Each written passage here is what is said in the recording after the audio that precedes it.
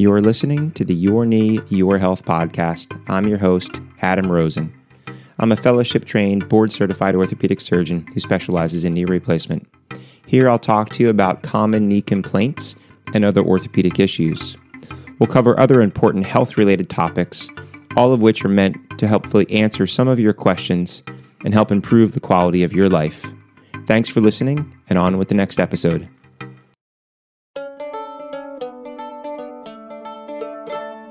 Hello, welcome back. This is Adam Rosen. You're listening to the Your Knee, Your Health podcast.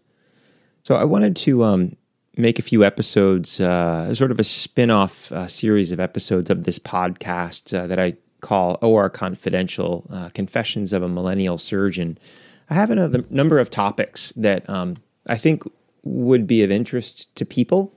So I'm going to do my best just to offer you some insight from the inside. The late Anthony Bourdain wrote a book called Kitchen Confidential, if you're not aware of it. And he really opened the eyes of many people about what goes on behind that door in the kitchen. And there was some negative backlash about it and towards him. But there were also some positives from everything that I've seen and read and heard that really changed things for the better. So this is a fine line and a narrow precipice that I would walk on offering this information, and it's something I hope that is looked at more in a positive sense than a negative sense, but something that I think is worthwhile nonetheless. So this topic that I wanted to talk about actually kind of spurred my thought process because I read an article not too long ago by Dr. Charles DeCook, and he was talking about how to run an efficient operating room and run 12 surgeries by noon. And there was a statement in it, or a sentence in it, that really sort of caught my eye. And what he said was, quote, "The general public would be aghast if they knew that often surgeons and staff who had never worked together before start doing cases together for the first time," end quote. And I think that was like a very rude awakening for a lot of people, because I think people think that, they go in and it's this like well-oiled machine. And that is the case sometimes.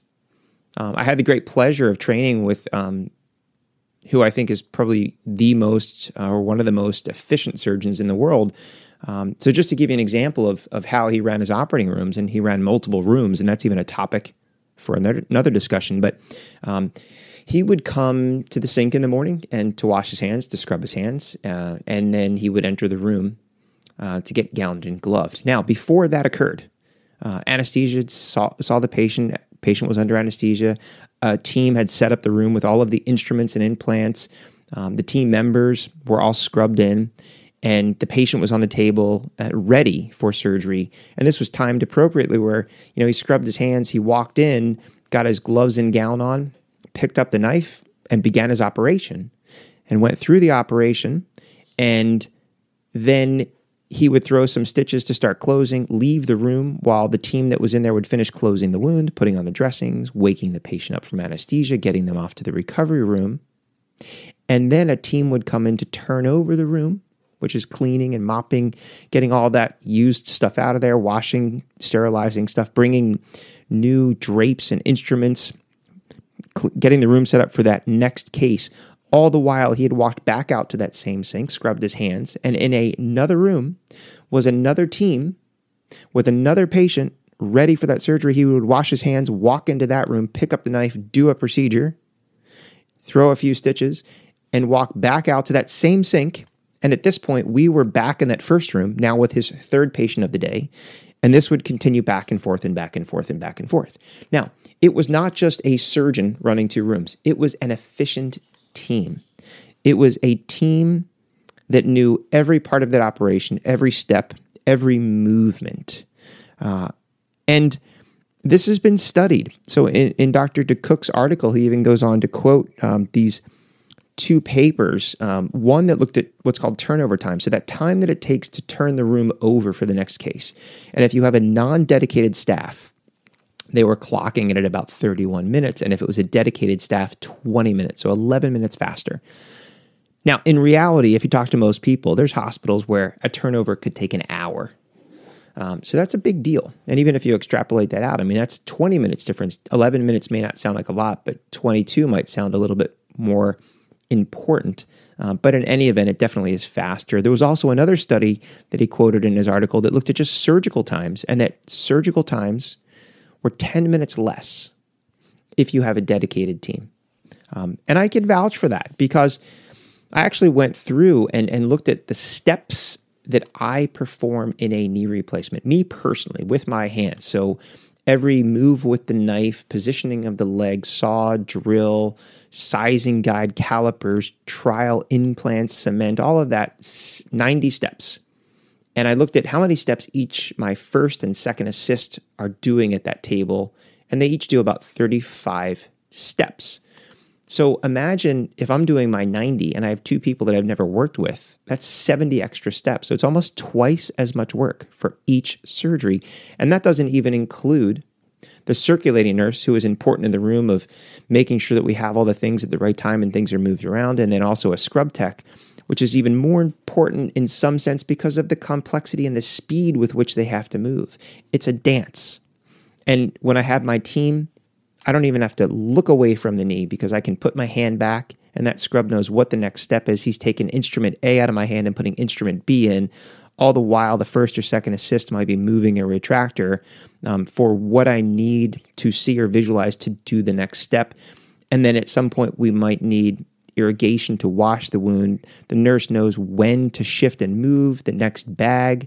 They know when to move the next instruments set up to do the cement, if we're hooking it up to suction, things like that. If we're doing a surgery where we need an x-ray, they know exactly what part of the case to call for x-ray, to give x-ray a heads up time to be in the room when we need them, not to have us standing there for 10 or 15 minutes waiting for them.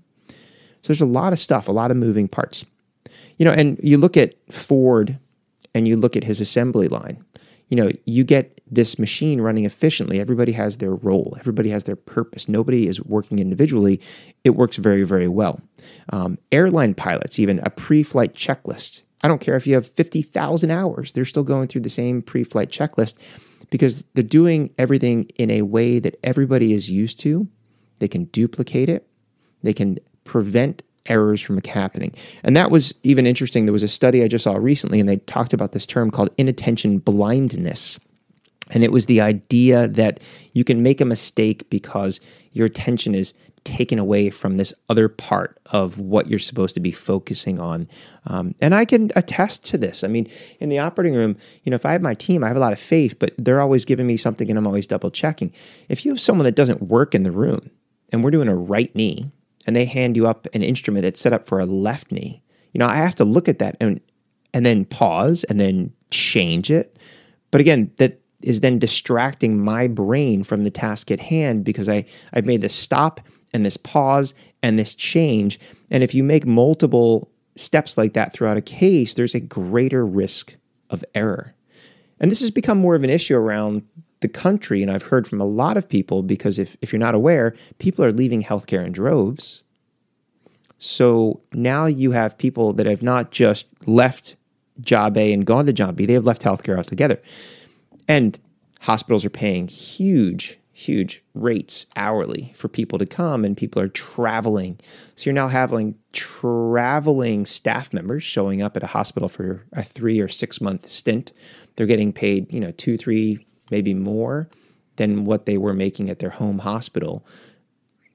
But they're not used to the surgeons. They're not used to the procedures. They're not used to the steps. You know, what is done in hospital A on the West Coast may not be done in hospital B on the East Coast. It might be the same surgery, but it might be done with completely different instruments or in a different order, different fashion. There might be just a different style of how the room is set up or what instruments they're used to using to perform each particular step.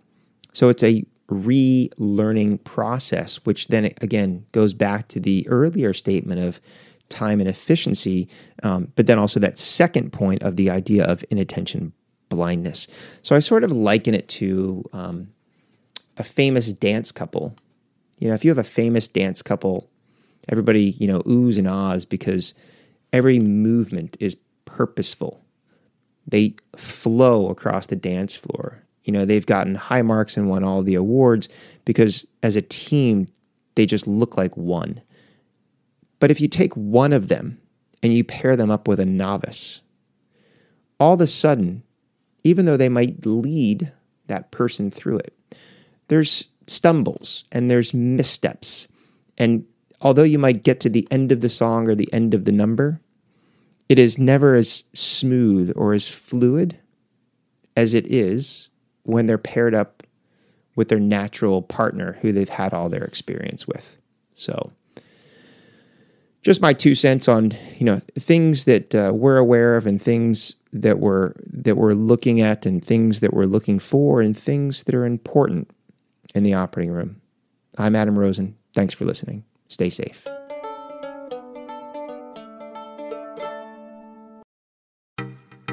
Thanks for listening to the Your Knee, Your Health podcast.